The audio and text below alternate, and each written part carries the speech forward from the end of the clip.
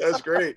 We're all privileged. If we belong to Christ, we all are privileged. That's right. But I get the extra privilege now, getting to be with you two guys. So Yeah, this is great. yeah, no, we're thankful and appreciate you and your ministry, and we pray for BBC North and BBC South, and man, what a blessing to be sister churches and brothers in the Lord and comrades, right, for Christ. Amen. Right, going in the same direction and able to help our churches and one another be encouraged in these difficult days with truth. Right. Yeah. So I just am thankful for you and excited for you to share, truth in this matter. So yeah, so our podcast is all about the truth, and we know you're going to bring it. So yeah, I'll let Buddy podcast, right? Yeah, truth I mean talks. That's all we have to talk about. I figure there's nothing else worth talking about other than this. That's right. Right. So.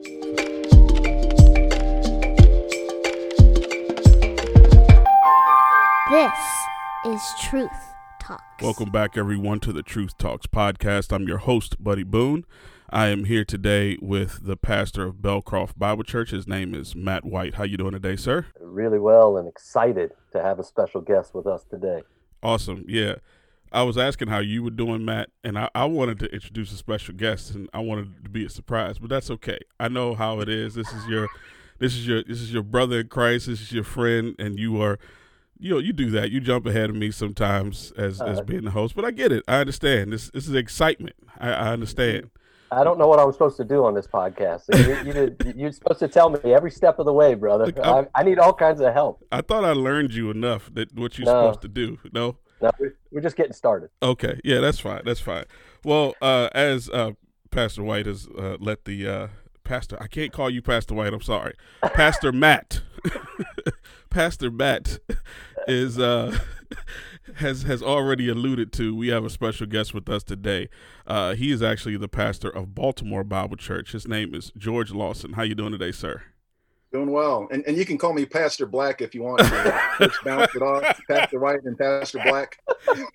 Oh, man. What do we have in store for this podcast here? Oh, that's funny. Okay, so let me, a side note.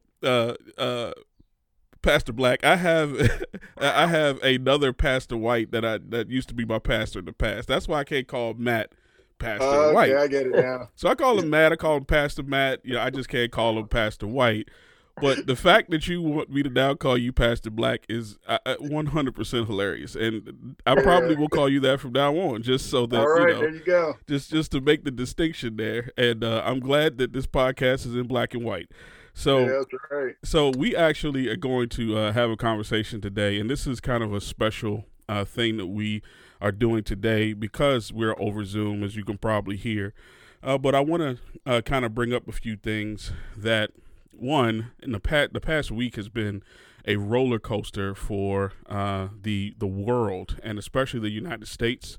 Last week, at the recording of this podcast, we had a gentleman by the name of George Floyd died at the hands, and this is all allegedly by a police officer. And I say allegedly because we don't know the truth right now. There's been, back and forth of, he died of drug overdose, and then he died of the police officer's knee in his back. We don't know. Only God knows. But what we do know is the unrest that has come from this, and the depravity of man that has been shown in that. So what we want to do is kind of talk through a few things. And I would say that my first question, and I have a series of questions I just want to ask and just make it a little easier. And either one of you will be able to answer this, probably George, because Matt seems to be eating a sandwich. How do we look at the situation with George Floyd biblically? And that's a very general question, so you can answer it generally. You can answer it, directly with one or two things, however you'd like to do it. Yeah, well, first of all, thanks for having me on. Definitely have a love for Pastor White, Pastor Matt White, a good friend, and love that brother, and love the church, Belcroft Bible Church, and so definitely want to thank you guys for having me on. And I think the discussion is an important one, and I think it's an important one for the church to be having. And one of the reasons why I think it's important for us to be having this conversation is because we're the only ones who can truly give a biblical perspective to all that's going on. Scripture lets us know that we've been given everything that we need for life and godliness through God's word. In 2 Timothy chapter 3 and 16 and 17, it speaks about all scripture being inspired of God and profitable for teaching, reproof, correction, training in righteousness, so that the man of God may be adequate, equipped for every good work. So God has actually given us what we need in order to deal with these kinds of questions. Actually, scripture tells us that all the treasures of wisdom are hidden in Christ. All the treasures of wisdom and knowledge are in Christ, in Colossians. So I do think that it's a conversation that we as believers need to have. So definitely grateful for the opportunity to talk about it. I'd say that one of the ways that we need to look at this death is, first of all, just to be saddened by the loss of life. And scripture makes it clear that we're all made in the image of God. Genesis chapter 1, verse 26 says, let us make man in our image. So we're made in the image of God, and death was not part of the original design for man, the original plan for man. It's because of sin that death is spread to all of humanity. And I really believe that it should grieve us. We should groan. I mean, it's kind of like the groaning of all of creation, that things aren't right. The way that this world is not right. And I think that in the midst of all that, so there's this grief and sadness over the whole situation, over the way that the officer responded and acted. So there's a lot to be saddened about. Even all of the unrest that's kind of spiraled out of control in many cities as a result of that. We look at that and our hearts grieve over that. But I think that one thing that people aren't talking about, and this is really, for me, I think the greatest grief, and should be the greatest grief to all believers, is that this is a man who had an eternal soul. Right. Yeah. And let's not just say had, it's has an eternal soul that will spend eternity in one of two places.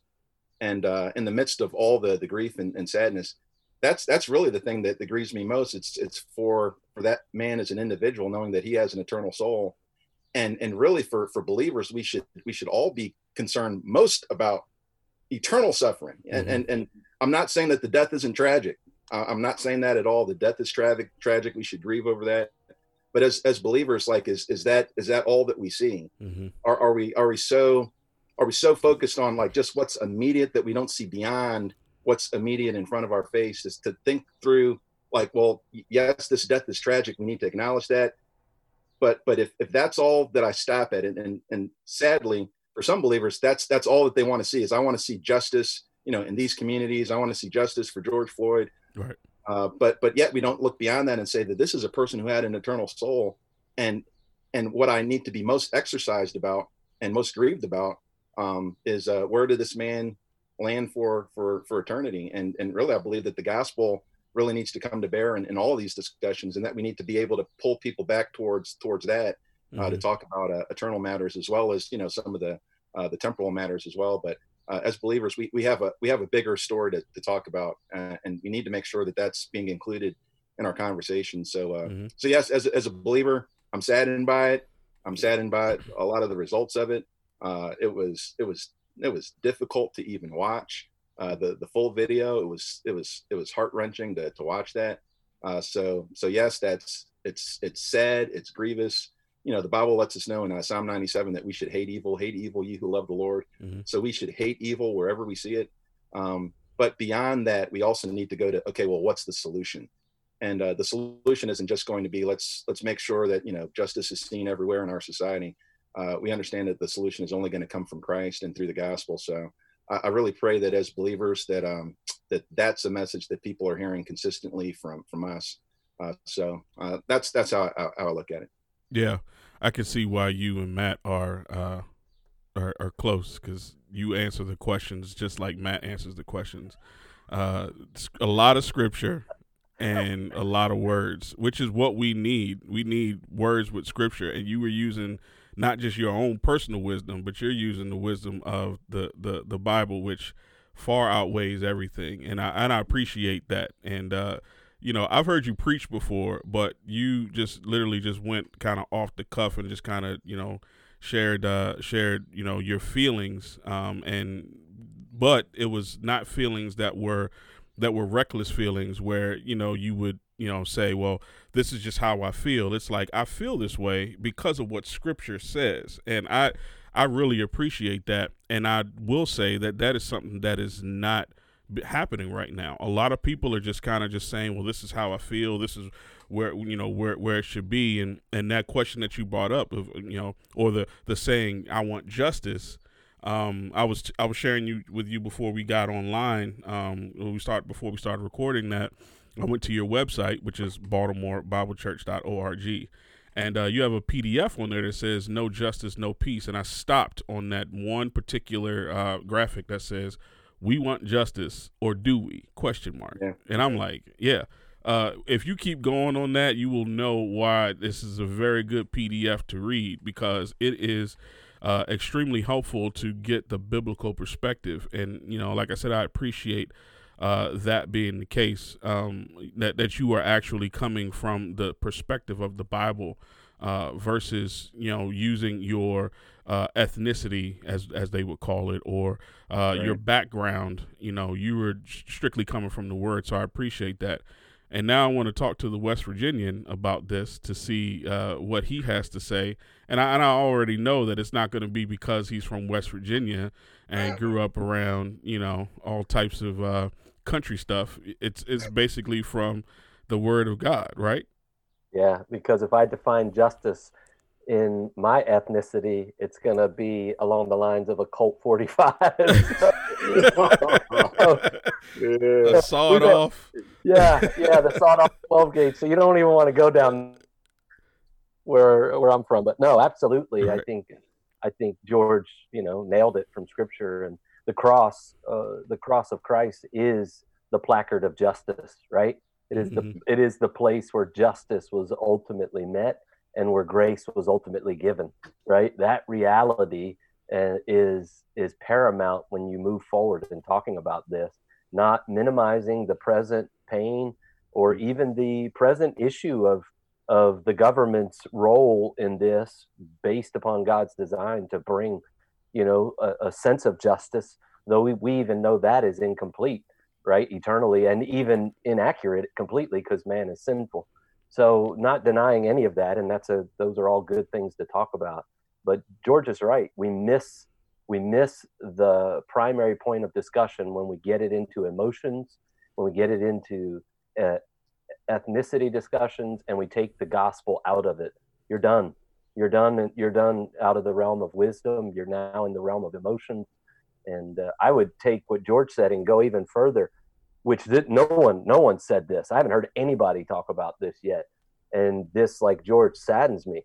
Not only did Mr. Floyd, not only does he have an eternal soul, but so do those 4 police officers, right? Yep. And what they did is appalling. And that's like nice way to say it, right? In the sight of God, what they did, the Bible says, is an abomination.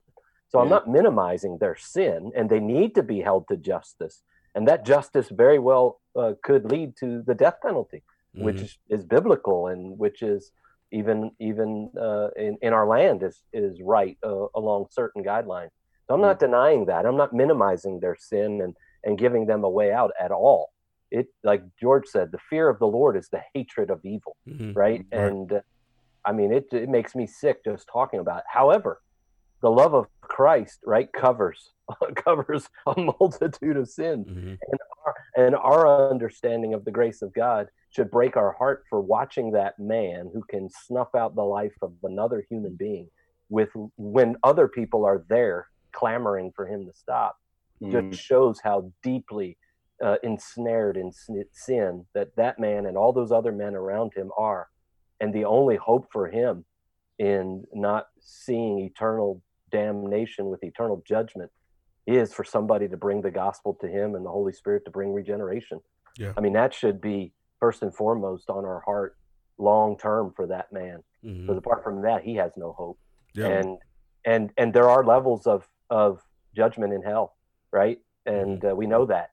And men like that, the Lord reserves the hottest part of hell for people like that, and that should provoke us even further right? So yeah, I'm totally with my brother. Yeah, and this next question actually is a just goes right along the lines of that, because of this is something that I've seen happen, this whole situation a lot.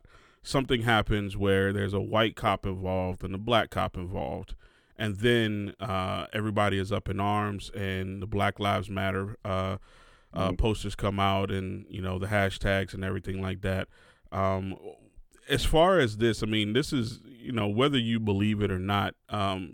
Whether you use the Lives Matter hashtag or not. I mean, what is the biblical response to that whole movement?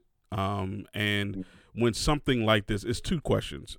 When something like this happens, you mentioned that we are to focus on the souls of the individuals involved, but it's a twofold question. When when this happens, Black Lives Matter, what is our biblical response to this movement, but also what is our biblical response to these type of situations when they arise? Yeah, so one thing, just to get it out the way up front, there's only one race, the human race. Amen. So regardless of how much melanin you have in your skin, we've all been created, like I said, in the image of God. So that's right off the bat that from one man, God made all men. Over in Acts chapter 17, I'll just go ahead and read it real quick. So should I call you Pastor High Melanin from now on? Pastor High Melanin works too. Okay. Acts 17, it says in verse 26, and he made from one man every nation of mankind to live on all the face of the earth, having determined their appointed times and the boundaries of their habitation. Sometimes I look at all these websites that ancestry.com, and people are trying to trace their ancestry back. Eventually, like if they go back far enough, they're going to realize that everybody's connected to two parents. Yeah. like it's all going to come back to Adam and Eve, if you go back far enough. So we're all family in that sense. We're all part of the human race. We all share the same issues. Yes, there's there are ethnicities.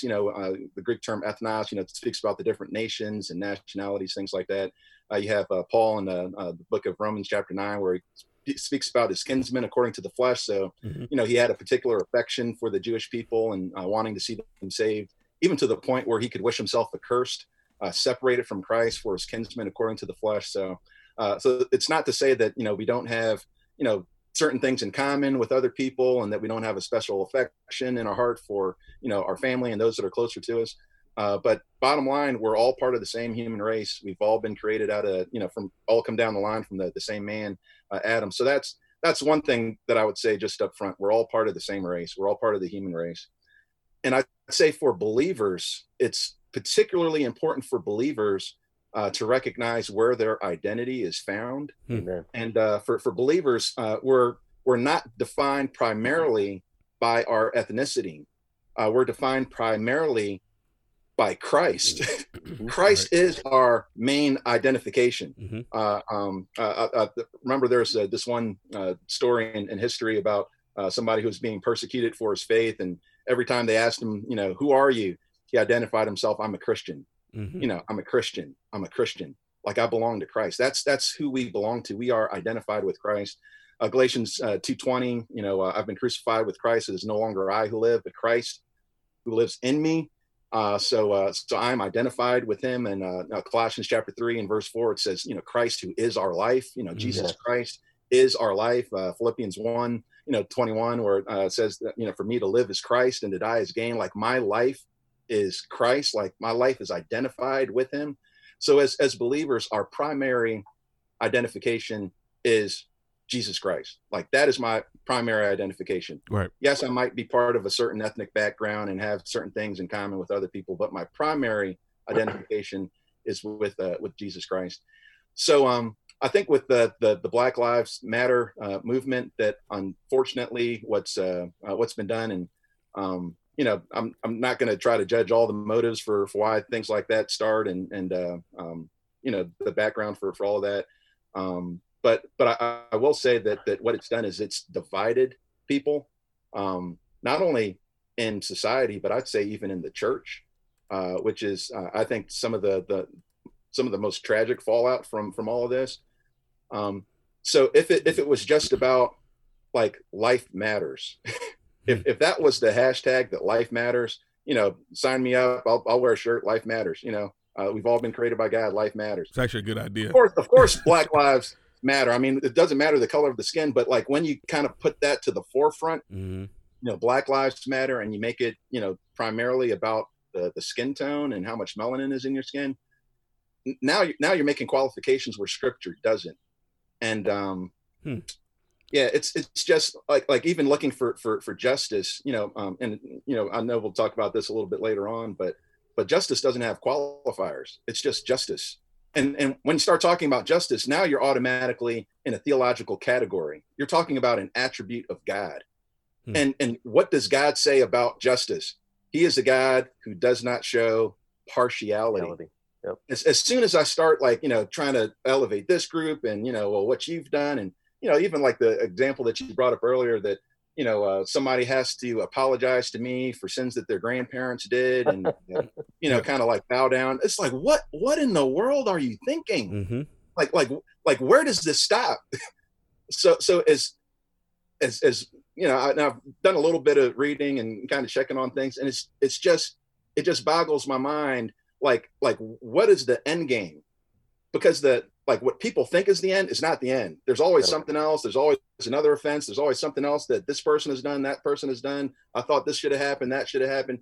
Like it's not like a monolithic movement. And I think even when you look at that as well, that different people who are part of that movement, they're not even all saying the same thing, or that they want the same results from what they're doing. It's so distorted. So yeah, there might be people that say, hey, I just want to, bring attention to certain injustices in my community. And that's fine. There's nothing wrong with that. To say, hey, in my community, these things are unjust and I want to bring attention to that. That's totally fine. But now when this movement is created and it's primarily about the skin color, that's where it's left the tracks. The train has left the tracks. I can't get onto this train anymore because I have no idea where this is headed. If it was just about justice, yeah, let's talk about that. We can go to Scripture, chapter, verse, talk about justice. God is a God of justice. But if we start getting off onto this life and that life, and because of your skin tone, you've got to apologize to me for what you've done. It's just a train wreck. Unfortunately, like I said, it might have started out with just wanting to point out injustices in the community, which is fine. There's nothing wrong with that. I would support that, to point out injustice. Like I said, as Christians, we should hate evil. And, when evil shows its ugly head, like, hey, this is wrong. We should say that it's wrong and have no problem saying that it's wrong. But when you start dividing people, and when you start, discriminating against people, kind of like this reverse discrimination against others. Right. I've also got to say that that's wrong. Yeah. If I'm concerned about justice, I've got to be concerned about justice across the board. I can't just be concerned about justice for this person and that person, but leave others out of the equation. Like if I'm concerned about justice, I've got to be consistent. And that's all I'm asking for. Is let's just be consistent. We want to talk about justice. Great. But let's be consistent about it. So that's probably more than what you were looking for. But anyway. It's never more than what I'm looking for. You've had 2 responses on this podcast, and each one of them have been absolutely amazing. So I just let you talk. I just like how I do Matt. I just keep talking. Just whatever you want to do. The truth talking. The truth gonna talk. And I just let you talk. It doesn't matter to me. Matt, did you have something you wanted to add to that, or? No, other than just it's hard to add to George at all. But I would only take away, I'm sure. But the reality is, anytime an unregenerate person, and I do believe in a segment of the Black Lives Matter movement, I do believe, and I do give the benefit of the doubt that I would even go so far as to say many who are part of that at some point in time probably had a pure motive of trying to right injustices in communities which are legitimate. right? And even injustices in their own life and all of that. But whenever you take unregenerate man and you try to come up with a plan to deal with the unregenerate heart, it's never going to work. And it's always going to be captured by another unregenerate man and used, right, for degenerate purposes. And that's what we see over and over again with movements that in and of themselves could be used for a good purpose, but because they're driven by man and not by scripture, not by universal truth, but by circumstances, they will always end up running off the tracks, as George said. And that's why if it's not rooted in truth, it's not going to work, and it's not going to have the eternal purpose and blessing that we all want. Yeah, that's good. Well, I have to ask this question then, because what has been a response to the Black Lives Matters movement is all lives matter. And I think that has become a movement as well. Should that be the response, or should it be what should it be? Like, what should be the response to, like, so it's like the Black Lives Matter and then all lives matter. Should I respond with, hey, all lives matter instead of Black Lives Matter? Yeah. Yeah. So, and I know that for many within that movement, that the all lives matter is inflammatory, because, what they believe it does is it minimizes the reason for the Black Lives Matter movement, because they're trying to address a certain particular injustice that they're seeing, and they're trying to draw attention to. So they believe, when you just say all lives matter, it kind of takes you away from, what their, intent was to bring attention to a particular segment of society. So I would say that the response necessarily for me wouldn't be, well, let's just talk about, all lives mattering. Seriously, when somebody, mentions this, Black Lives Matter, my question, like, I don't want to ask a question instead of making a statement. My question would be why. Exactly. Amen. Amen. Why does your life? Why does Black life matter? Or why do all lives matter? Or why do blue lives matter? Why? Why does it matter? Amen. And now we're back into a discussion about who we are as people created in the image of God, and that there has been a value that's been assigned to mankind because of his creation in the image of God. And as those who recognize that you have a creator, now you have a responsibility to that creator. And now we're into a conversation about the gospel of Jesus Christ. Yes, life matters because you've been made in the image of God. And are you using your life for what it was meant for? I love the you have this one illustration where Jesus is he's kind of being cornered by people regarding paying to Caesar what belongs to Caesar, the paying of taxes. And Jesus says, give me a denarius. Whose inscription is on this? And they say Caesar's. Give to Caesar what belongs to Caesar, and give to God what belongs to God. This coin bears Caesar's image. Give it to him. It belongs to him. You bear the image of God. Guess who you belong to? Wow. You belong to God. You need to give yourself to God. So I think, like, once you get into this discussion about, why does your life matter? Like who assigns you value? Why does your life have value? It goes back to God. And now we're in a conversation about the gospel of Jesus Christ, because you being an image bearer, you have a responsibility to your creator. You have the image of God on you. Give yourself to God. You belong to him. So I'd like to just say why. Why? Let's get into a discussion about this. Why does your life matter? And now let's talk about the gospel. Lead you right back to the cross. So yeah, that would be my response.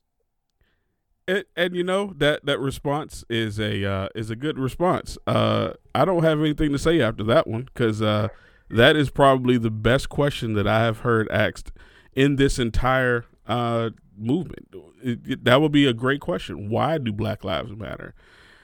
Wow. Okay. I should probably go to the next question and not try to dig too deep, because that was okay. So George, just so you know, this podcast is actually for my discipleship. That's what this podcast is for. So I'm glad that we could organize this. Yeah. This so I'm getting double discipleship right now. So I appreciate it a whole lot. Okay. So this next question is really I don't know why this question popped up when I was typing out the questions, and I know the answer to it, but I want to make sure that this is actually, put out there. We had talked about social justice before, and you were saying that there's basically no pronoun to justice or adjective to justice. I'm sorry. Mm-hmm. What does the Bible say specifically about justice? And the question really is, what does the Bible say about social justice? So, I mean, you can take that and shred the question apart, which is probably what should happen. But it's a weighted question for that fact, because I want to make sure that we are very specific about what is being talked about social justice. And we're not just saying, well, this, justice is this, but social justice is in the Bible, or is it not? And I want to also throw in there, and I think this will probably be the same kind of answer. I've seen, and one thing that I saw this week, and I actually retweeted it, which and put it on my Instagram, which people did not like. Daryl Harrison from the Just Thinking podcast, he actually put a matter of fact, I'll read it for you. But when I saw it, I was like, that is really good. But a lot of people just did not like the statement. One way to distinguish the biblical gospel from the social gospel is that the social gospel preaches structural transformation that works in society from the outside in, whereas the biblical gospel preaches spiritual transformation that works in society from the inside out. And when I put that up there, one of the people that responded said, so you don't think that preachers should be preaching about social justice? Does it belong in the pulpit? Does social gospel belong in the pulpit? That is pretty much the whole. I think that you could basically give one answer for all of those, but I want to make sure that we're specifically talking about social justice and the social gospel. Either one of you can answer. It doesn't matter. Yeah, so I'll start and let Matt clean up. But so I would say that when we start talking about justice, and like I said, justice is an attribute of God, and we're to imitate God in that attribute of being just. We're not to show partiality. Mm-hmm. We're to treat men equitably. Give to people what they're due. So we're to imitate God in that attribute of justice. It's one of the communicable attributes of the Lord. So the Bible lets us know that the God's ways are just. Isaiah 61 says that I love justice. Jesus, God talks about saying, I, the Lord, love justice. Like I mentioned earlier, it's in Psalm 97, where it speaks about God as a God of justice. In verse 2 of Psalm 97, it says, righteousness and justice are the foundation of his throne. Mm-hmm. So when we're thinking about who God is a God of justice, and he expects us to imitate him in that attribute of justice. We're to be imitators of God in that respect. So when we're talking about social justice, all I would say is it should just be an application of us being just, and regardless of where that takes, it's the application of that, just attribute, being people of justice. And I'm going to be just at work. I'm going to be just in my home. I'm going to be just in society. Mm-hmm. If I'm in government, I'll be just there. Like wherever I'm found, I'm to be a person of justice. Mm-hmm. I'm to be a person who loves justice. So where I see justice, like I said, again, whether it's in the home, the school, the neighborhood, the laws that are made, when I see just laws, it's like, yes, that's right, because we should desire justice. Mm-hmm. So, but when, people kind of talk about social justice and that kind of becomes the emphasis. And here's where the problem is, because like when we start to look to like how do we apply this consistently, across, like what are we looking for when we say we're looking for social justice? What is it that we're looking for? Mm-hmm. As Christians, we should be looking for, laws to be just, for cops to be just, for politicians to be just, for people to be just, like just to whatever sphere you're in, apply, just living in that situation, mm-hmm. be a person of justice there. Right. But when we're talking about social justice, there's other elements that come in with that are outside of scripture, oftentimes outside of scripture when we're talking about social justice. And what people are looking for is not just what the Bible is looking for. We would just treat people, with fairness and equity and with honor and respect. It goes beyond that. It's like, no, you actually have to pay me back for, what your ancestors did to me, or you have to, in order to really be just, we have to kind of tip the scales. There's too many people of this color in this kind of arena. So we need to kind of like balance that out. So that's justice. It's like, really, is that justice? Yeah. Just that we have a representative from each ethnic group and each tribe and every tongue, like that's justice. If we can kind of like balance the scales here. So often when people are talking about social, if it was just justice in society, like great, like I want to see justice. I'm all for justice. But I think it's how people are using those terms to indicate that they're actually wanting something different than justice. And actually, like, their push for social justice oftentimes becomes a push for social injustice. That we're not just looking for things to be, fair and equitable. Like, we're looking for certain people to have an advantage or to be paid back for something that other people did in history past. And it's like, well, what is it that you're actually looking for? So I think that oftentimes when we think about, social justice, we really have to understand, like, what is it that we're after? Are we just after, like, I just want, like, straight up and down, what does the Bible teach me to do? How does the Bible teach me to live? Like, I want to be that. I want to do that. I want to imitate God in these ways. I want to be a person who doesn't show partiality. Right. That I want to see everybody treated in the same way. Like, is that what we're looking for?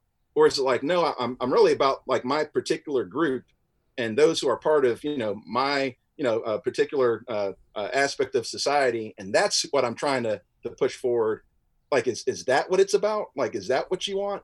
And that's when some of this social justice becomes injustice. And it's not just looking at what does the Bible say about these things. So in that respect, I'd say no, like, social justice as defined by the culture does not belong in the pulpit. Justice belongs in the pulpit. Social justice, as it's been defined by many people in the culture, doesn't belong in the pulpit. So should we be people who preach righteousness? Absolutely.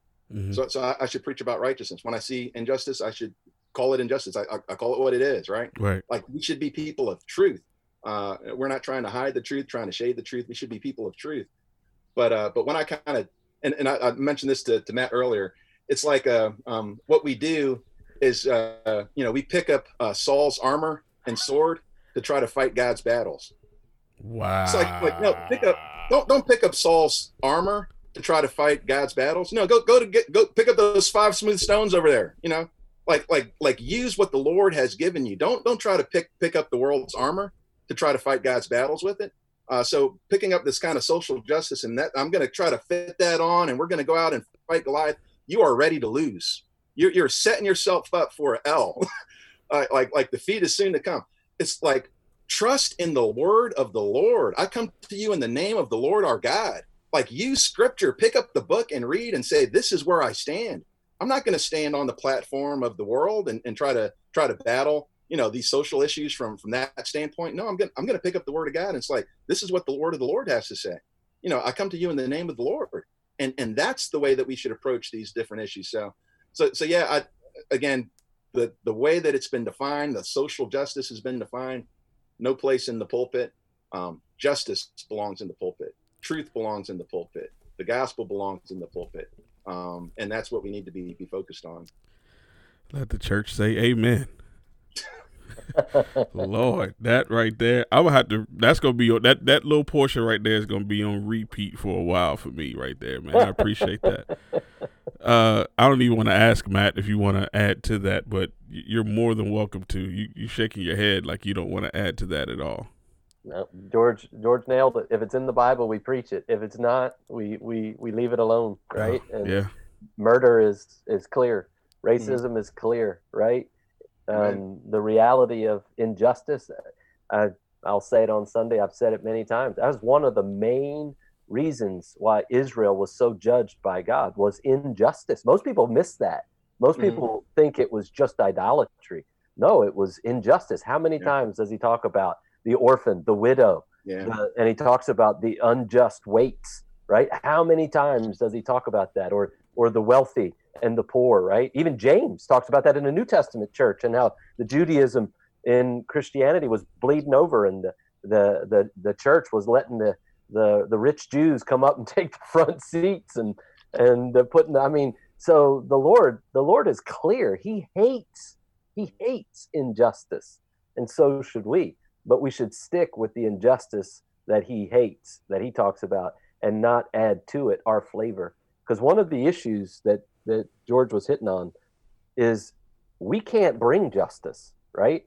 I mean, even the government, which is a tool, which is a design by God to bring justice in a social setting. That's God's design, right? But even like Romans 14, 13, and 1 Peter 2 is clear that they bear the wrath of God, right? So it's actually God who's bringing the justice, not the government.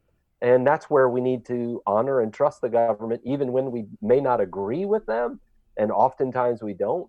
We have to trust the Lord because the Lord has put them there.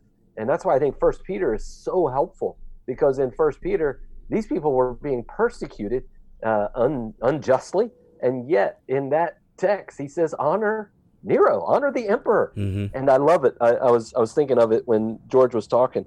Listen, going back to doing justly, which I thought was so pertinent. Listen what he says: be subject for the Lord's sake to every human institution. No conditions there, right? Every human institution, whether it be the emperor, which was Nero, as supreme, or to governors as sent by him, to punish those who do evil and to praise those who do good. Now watch this. Here's the reason. Verse 15. For this is the will of God, that by doing good, you should put to silence the ignorance of foolish people. I think that lays it out, right? That we should submit, should follow to the best of our ability. Unless they ask us to go against God, we should submit and follow for this reason, to put to silence the ignorance that just permeates this discussion, right? And I just think I'm just so thankful for how clear the Word of God is on so many of these issues, right? And that's a passage that doesn't get referenced enough when we come to this. Right. Even with like the coronavirus and how frustrated all of us were with some of the laws and regulations that came down. But how many foolish pastors started talking about revolting and the ignorance, right? Yeah. The ignorance versus just submitting to them and putting to silence that nonsense. Man. Yeah, we've completely forgotten about the coronavirus because of all the other stuff that's been happening here. And, maybe it's not that big of a deal. Just saying. Yeah, that's a very good point. I told Amy tonight at dinner, my wife, I said, if in 2 weeks we don't have a massive breakout of coronavirus across the nation with all that we're watching going on, everyone will know that this has been overblown. Yeah. Right? Everyone will throw away their masks. There was this thing where the guy, there was this huge beach party, and it was like one person out of thousands of people at this party came down with coronavirus. But it made news. Like, oh my goodness, this huge party had happened and one person came down with the coronavirus. It's like, why is that even news? Like, who cares? Yeah. Well, one of the things George brought up that needs to be touched on is the fact that only God can bring justice, right? And this is one of the issues, no matter which side you're on, whether you're on Black Lives Matter, All Lives Matter, or whatever side you're on, for some reason, humility gets thrown out the window, right? And pride is the virtue of the day. And everybody thinks they have the complete understanding of the situation and the authority to bring justice. That's why Romans 12 is clear. Vengeance is mine, says the Lord. And I remember, buddy, I don't know if you were at Belcroft when I preached through Nahum, and which is all about justice and vengeance, right? Unfortunately, I had not. My eyes had and not that been reality yet. About how vengeance is not bad, right? Vengeance is nothing more than the desire for justice. That's what vengeance ultimately is. We often stigmatize vengeance as as a negative, bad thing. And it could be, right? But God is a God of vengeance. I mean, it's one of his attributes, right? It's one of his manifestations. And his vengeance is the fleshing out of his justice, right? And but only God can do that. Right. Only God can bring perfect vengeance and perfect justice. But when we have this conversation, like George was saying, we feel like we have the right understanding to bring that to society. And I'll be the first to say, I don't have that. That's why my thoughts don't matter. I'm going to go to the only one who does, God's word. And if we follow this, we'll have justice. Yeah. Ultimately, in the end. Yeah. Well, this has been extremely educational for me. I thought I knew a lot about this stuff, but the best way to figure out whether you're wise or not is to know that you don't know everything. But I appreciate you all double discipling me today through these things to help me think biblically instead of. Hey, you're not going to let George go. You're not going to let George go so fast. What do you mean? So I got another question. I want George to help us about this matter. Okay, well, go ahead. Hey. Good. All right, George, speak to the issue, because we spoke generally about the whole community issue, but speak to the issue of the church, right? Because this is my biggest concern, division in the church, especially as it pertains to the reality of the place of government, which is a real thing and a blessing from the Lord, right? Mm-hmm. And the place of people being involved in that, Christians and non-Christians alike. So there is a place for people to seek justice and even be a part of that as lawmakers and whatnot, judges and so on. And yet at the same time, the church being distracted by that, right? So there's that reality in which the government is good and we are thankful for it. And there's a place for believers to be involved in that. And yet, is it a both and? Is it a one above the other? Are they both equal, right? That's where I think the argument in the church often gets lost, where we either deny one and say, well, it's only this, or we elevate the one above the other, or we get them elevated wrong. And I think there's a correct way to see that. But I just think your insight would be helpful to speak to that, because I know for our church, that's a confusing issue that people get lost in, right? People are excited about politics, and we have people that work at the Capitol. We got people who have, work for senators, people who work in DC, people who are excited about that. And I'm thankful for them. But that becomes, almost the mission of the church. And to not speak about that is almost like you're committing the 11th commandment. So bring some clarity there. Yeah. So I'd say that, ultimately, like you even mentioned, that vengeance belongs to the Lord, that the only time that we're going to see government the way that it should be is when Christ comes to destroy all governments. Like that's when we'll see government the way that it should be. Daniel chapter 2 speaks about all the different series of nations and kingdoms, that are going to come, and it talks about the head of gold and the chest of silver or whatever else, and kind of works its way down to the feet of clay and bronze or iron or whatever it was, mixed with clay and iron. And then it talks about this stone that was uncut that came down and crushed, all the statues, which represents all the nations of the world. Yeah, that is when we'll see government the way that it's supposed to be. Mm-hmm. And as Christians, what our responsibility is first of all to recognize, and Jesus said this in the Gospel of John, that my kingdom is not of this world. Yeah. When he's talking to Pilate, my kingdom is not of this world. If it were, my servants would fight for it. Amen. My kingdom is not of this world, and the kingdom that's to come, which is the kingdom that we're praying for. In Matthew chapter 6, the prayer that we're to pray. That Jesus taught his disciples to pray. Our Father who art in heaven, hallowed be thy name. Thy what? Thy kingdom come. Thy kingdom come. What we're praying for and what we're desiring as believers is that kingdom which is to come. So that is the ultimate answer. When Christ comes back, when he reigns over the earth, when he brings justice and it flows like a mighty river, you know what I mean? Like that's what we long for. Philippians chapter 3 says that our citizenship is where? It's in heaven. Yeah. from which we eagerly wait for a savior to return, Mm-hmm. Jesus Christ the Lord. So like our attention should be drawn upward, looking toward the king who is to come and looking forward to his rule and reign upon this earth, which as those who have a premillennial understanding of scripture, like that's something that I'm excited about. Like we're going to see this world one day totally under the submission and rule of Jesus Christ. Like that is a day that we long for. Like the world is not always going to be like it is.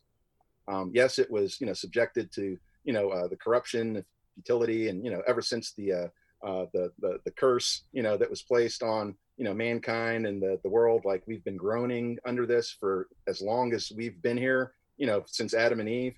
But there's coming a time when that is going to be released and we'll finally see this world under the government of Jesus Christ. So that is what we long for as believers. Now, that is not to say that there is not a place for government, that there's not a place for people to be active in the political process. The scriptures are filled with, kings who were good and righteous and were honored for that. They were blessed by that. I mean, we think about the greatest king of Israel, David. It's like he was a man under God's authority who ruled, under God's authority. Of course, not perfectly, which showed that there was one who was to come who would reign perfectly. But yeah, the Bible doesn't try to draw this kind of dichotomy and say like, it's like either one or the other. Either you're looking for the kingdom to come or you might be involved in something else, but you can't be both. You can't be involved in the politics and look for the kingdom to come. It's like no, we exist, kind of like with one foot in both worlds, in a sense that like my longing is for that kingdom which is to come. And I understand that I can't bring that, that kingdom that's to come. I can't do that. I'm to as much as I can. I'm to kind of promote, those like justice. I love justice. I want to see justice. I want to see laws of justice. If I can, work towards that, as an act of love, to help my fellow man, as blessing my neighbor. God's common good. He allows the rain to fall on the just and the unjust, the sun to shine on the just and the unjust. As much as I can kind of promote that, like, yes, I want to see that, but I'm not going to bring that kingdom to come. So like what we do, and I think this is just helpful. I think sometimes when people talk about kingdom work, they think it's like, I can dig a well and I can, promote policies and I can do all these things. That's kingdom work. I'm doing kingdom work. Now that's good work. Okay. It's not kingdom work. Not in that sense. I'm not bringing in the kingdom because of what I'm doing. Like Christ brings the kingdom and I'm looking forward to that kingdom, but it's not like I'm doing, all these things and kind of like building the kingdom with, the tools that I can pick up and kind of work it together. That's not what I'm doing. And the kingdom work that we should be about is introducing people to the king. Like that's the primary way that we build the kingdom, in that sense, that we're introducing people to the king, that we're seeing them ushered into fellowship with him, that we're seeing people grown up in Christ, to honor their head and their master, Jesus Christ. Like that is the kind of kingdom work that we should be about. Not to say that we're not involved in other things and good works, which kind of provides a platform from which we speak about our king. Like I live this way in society because I am exalting my head in my master, my king, Jesus Christ. Like what I do reflects him, and his rule over my life. Like that's what I should be about. So in whatever sphere, you're in, whether it's politics, whether you're a banker, whether you're a car mechanic, whatever you're doing, like you do that to the best of your ability so that you honor your king, Jesus Christ. But it's not that, I think that somehow like my efforts are going to bring this kingdom in and I'm going to establish it right here through the work that I'm doing. It's like, no, that's a separate thing. When Christ comes back, all the kingdoms of this world will be demolished and he will rule and reign alone. And that's the blessing of, of being a believer, that we look forward to that kingdom, which is to come. He's going to bring it. Christ is going to bring it. Amen. What does Genesis 49 say? He's going to rule with an iron scepter, man, which speaks of justice. Mm-hmm. That's right.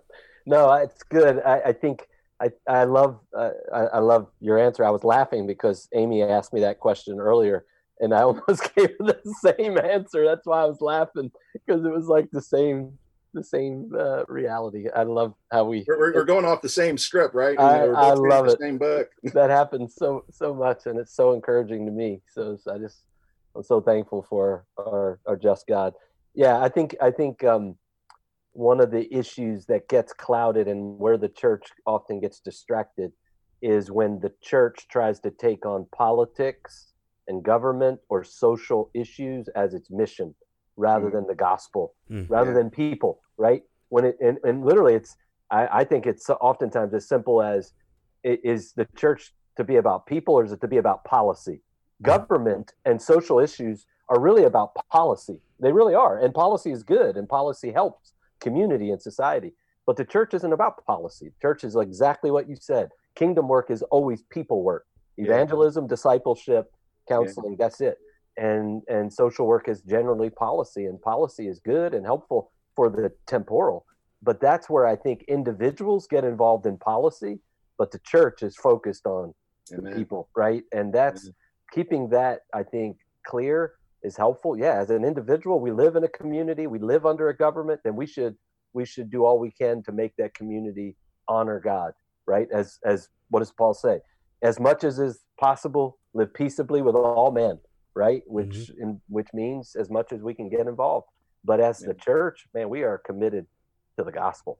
And just getting back to a question that Buddy asked earlier about the social gospel, like that's where it begins. You know, when a church starts taking on policy, that's it. People, like that's where the social gospel takes off and takes over a church. And now the emphasis and the mission of the church has been substituted. It has. Now it's no longer about saving souls. It's about, restructuring government and saving the land. Yeah. So really when those two things get confused, when the mission is no longer about saving souls, like I started out with, George Floyd has an eternal soul. Yep. The police officer, like you mentioned, has an eternal soul. Those protesters who are out there right now, they have eternal souls. People. And if I'm out there, and I'm rubbing up with them and like, oh, we want justice, and like that's just like what they're hearing from me, as if it's like that is my mission, for them. I just want to see you be treated well. I just want to see, the society change. I just want to see these laws enacted. Now, I've really substituted what my primary mission is for them, because it's not just about seeing your life become better here on earth. It's about seeing you connected to your creator. And that's what people are missing. Like the mission of the church is not just about, let me make your life here on earth as good as it can possibly be. It's like, that old illustration of like, polishing the brass on the Titanic. It's going down. Yeah. Like my mission is about like, hey, there's a lifeboat out here. There's a raft. Follow me. like I can get you off of this thing. It's going down. It is going down. Like, so follow me to life. Like that should be what the church is about. Like with all the noise going on right now. And like I said, it's not to say that we're not concerned about, these other issues and concerned about injustice. But when the church just kind of links arms with unbelievers and we're all kind of like going in the same direction, and I'm not saying, hold on a minute here. Like there's something else that I need to, you want to talk about justice? Can we talk about justice? Let me talk about the God of justice. And my desire for you is that you would be saved. Yep. So thinking about the souls of these people, I think that sometimes the church and people who kind of jump on the bandwagon, it's like are you really thinking biblically about these things anymore? Like do you recognize that you can make life as good as you want here, but we're all still going to face judgment? It's appointed unto men once to die, and after death comes the judgment. There's a judgment to come, and if the world is not hearing that from us, who are they going to hear it from? Exactly. Who are they going to hear it from? Only the church. It's got to be the church. We've got to be the ones that are standing up and saying, like, I've got a different sign I want to show you guys, In the midst of everything else going on, I've got something else. The government's job is bring justice, right? And the church's job is to preach judgment, right? And that's it. And otherwise, we totally, like you said, we supplant or we subvert or we switch. So we passionately speak about temporal justice while we prepare them for eternal judgment. Like, what good is that? What good is temporal justice if you're going to burn in hell forever? It doesn't matter, right? Yeah, I wanted to just say this one thing. I was thinking about this earlier. Like when you watch that video, you know, and you see, you know, the officer with his knee on the neck of George Floyd, and he's gasping for air and asking for mercy, and the people around him asking for mercy for the guy. Like the question I had is like which one of these people here do I most identify with? Mm-hmm. Which person there do you most identify with? Do you identify yourself with the people who are, like, you know, asking for justice around them? Do you identify yourself most with the victim, you know, who's under the knee of the officer? Or do you look at that officer and say, you know what? If it wasn't for the grace of God, amen, that would be me. Yep. And anger, like murder starts in the heart before it ever comes out in your actions. Murder starts in the heart. And I was thinking about this in Matthew chapter 5:21. It says, you have heard that the ancients were told, and you know the context, this is Jesus in the Sermon on the Mount. You've heard that the ancients were told, you shall not commit murder. Whoever commits murder, the court. But I say to you that everyone who is angry with his brother shall be guilty before the court. And whoever says to his brother, you good for nothing, shall be guilty before the Supreme Court. And whoever says, you fool, shall be guilty enough to go into the fiery hell. And if people never hold up the mirror and look at themselves, they're going to identify themselves with, no, I'm the victim. No, I'm the person that's championing justice. No, you are the angry officer with his knee on the neck of George Floyd. That's who you are, because it starts in the heart. Amen. And that brings us to the gospel, because now you need a solution, and it's not going to be provided by, you know, picketing, you know, downtown. That's not where your solution is going to be found. Your solution is going to be found at the cross, because Christ died for your sin. Yep. Christ died for your murder of the heart. And if you would come to him, if you would recognize your sin before a holy and a righteous God who sees what's going on in your heart right now, if you would turn to him, you can be forgiven. You can receive the inheritance of an eternal fellowship with him and with the people of God. Like you need your sins to be forgiven. You need to be reconciled to your Creator. And unless you see yourself in the face of that officer right there, you're never going to understand the gospel. You're going to see yourself as the victim. I'm the one who's championing justice. You know, I'm not that officer. That's not me. When that same anger is boiling up in your heart against other people, like that same anger is in your heart, but you don't identify yourself with that guy. No, I'm the guy preaching justice. I'm the guy who's the victim. No, you are the perpetrator. You are the angry man. Amen. And you need forgiveness. You need Jesus Christ. You need the righteousness that only he can provide. Like that's where you need to see yourself. So that's one of my first points in my sermon on Sunday in 1 Peter 5, when he says, humble yourself. I mean, that's exactly what you're talking about. Having a right understanding where you humble yourself and stop speaking so proudly. And that's what we do, man. That's exactly what we need, that brokenness. When we recognize, were it not for God's grace. One of the greatest provisions of God's common grace is that we don't have the opportunities that we could. Because if we did, we would sin more, right? If we all had authority like that police officer, how many more killings? Yeah. But because we don't have that authority and therefore don't have that opportunity, we don't do it. But we look at ourselves and say, well, I would never do that. I'm like, you don't have the opportunity. It's like having a massive wealth and saying, well, I would never live. If I had all that wealth, I'd give it all to the church. Yeah. And I'm like, there's a reason why you don't have it. Right. Exactly. Wow. You know, and so one of God's common grace is that he holds us back and he puts us, as Acts 17, in our places of living, so that he and his grace keeps us. Because if we had that opportunity, we would abuse it as well, apart from sovereign salvation. So, no, that's good, brother. This has been so encouraging. So encouraging. God. Yeah, it's been a joy to be with you guys for sure. Yeah. Yeah, I just learned to be quiet and just listen for my name because y'all just going at it. It's like I'm watching a tennis match and this is Wimbledon. I just sit and watch Yeah, and this just is what listen. happens when we get together. This is what it's like.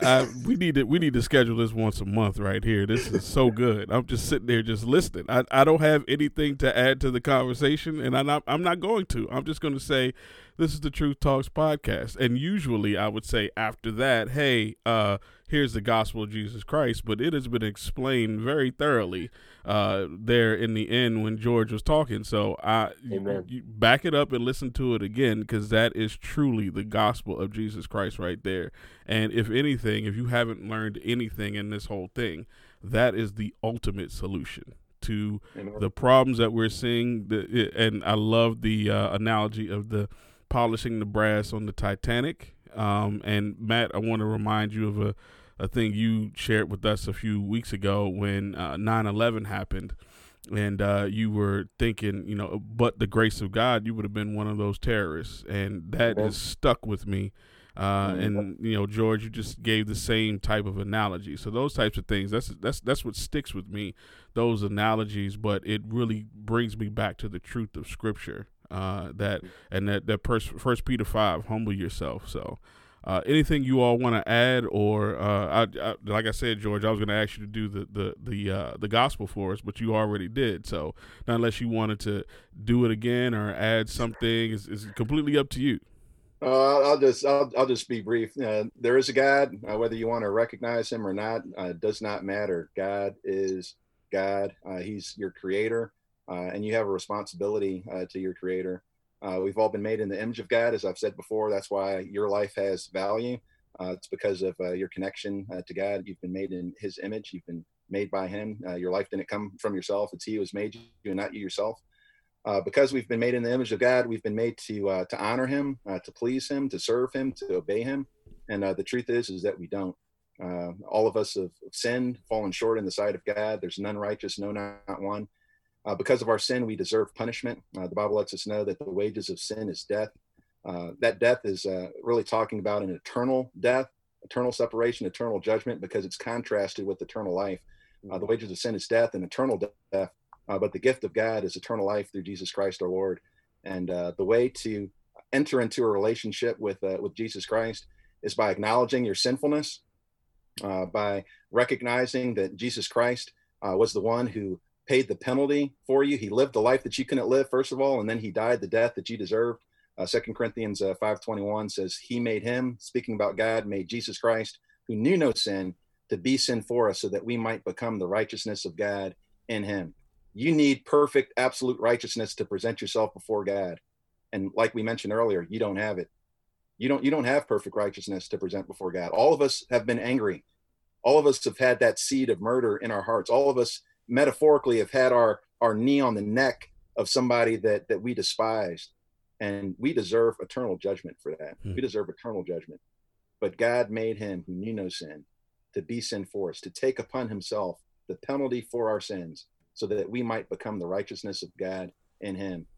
So that if you confess with your mouth Jesus is Lord, Romans 10:9, and believe in your heart that God raised him from the dead, the Bible says that you will be saved. So salvation is through grace alone, through faith alone, in Christ alone, by grace alone, faith alone, in Christ alone. It's only through Jesus Christ that we can find salvation and forgiveness of sins. It's because of his righteousness that we can be presented before God, not because of ourselves. So the solution for us is to turn from our wretchedness, our sin, to turn from wanting to be in control of our own lives. As I'm the king of my own castle. I'm the king of my own life.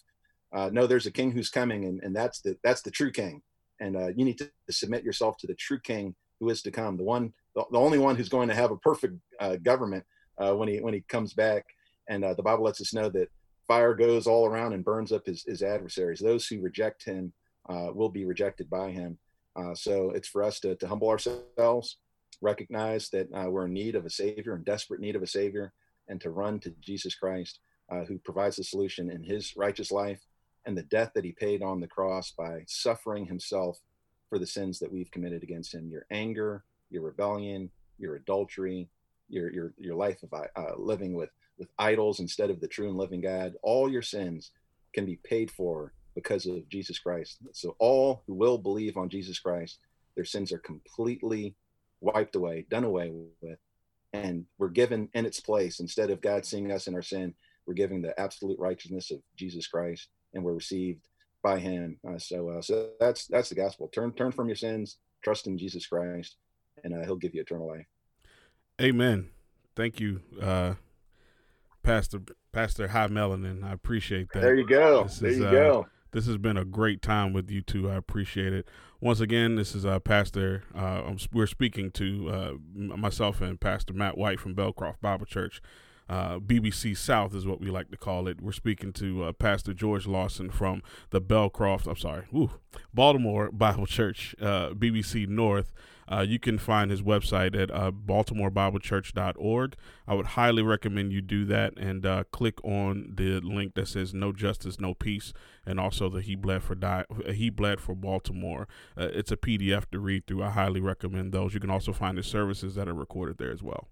And I'll also say on the gospel page, if you go to the gospel page, there's a tab at the top of our website. If you go to the gospel, that PDF that you mentioned, the No Justice, No Peace, there's actually a video that we did along with that.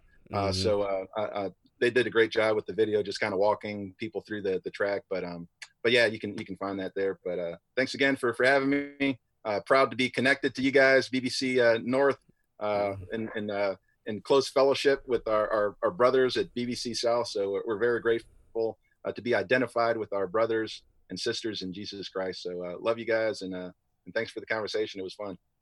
Amen. I highly recommend getting on Baltimore Bible Church's website and listening to George's sermons. He's one of my favorite preachers to listen to, and never listened to a sermon by George where I'm not edified, encouraged, and convicted all at the same time. So highly recommend it for those of our people who are listening, or others who follow us.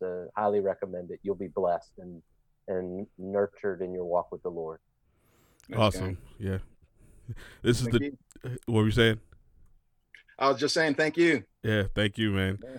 Well, this has been the Truth Talks podcast, and we appreciate you all listening. Please like, subscribe, and leave a comment as well. You can reach us at the Truth Talks podcast at gmail.com, or visit our website, belcroftbiblechurch.org. Thank you all for tuning in. Take care.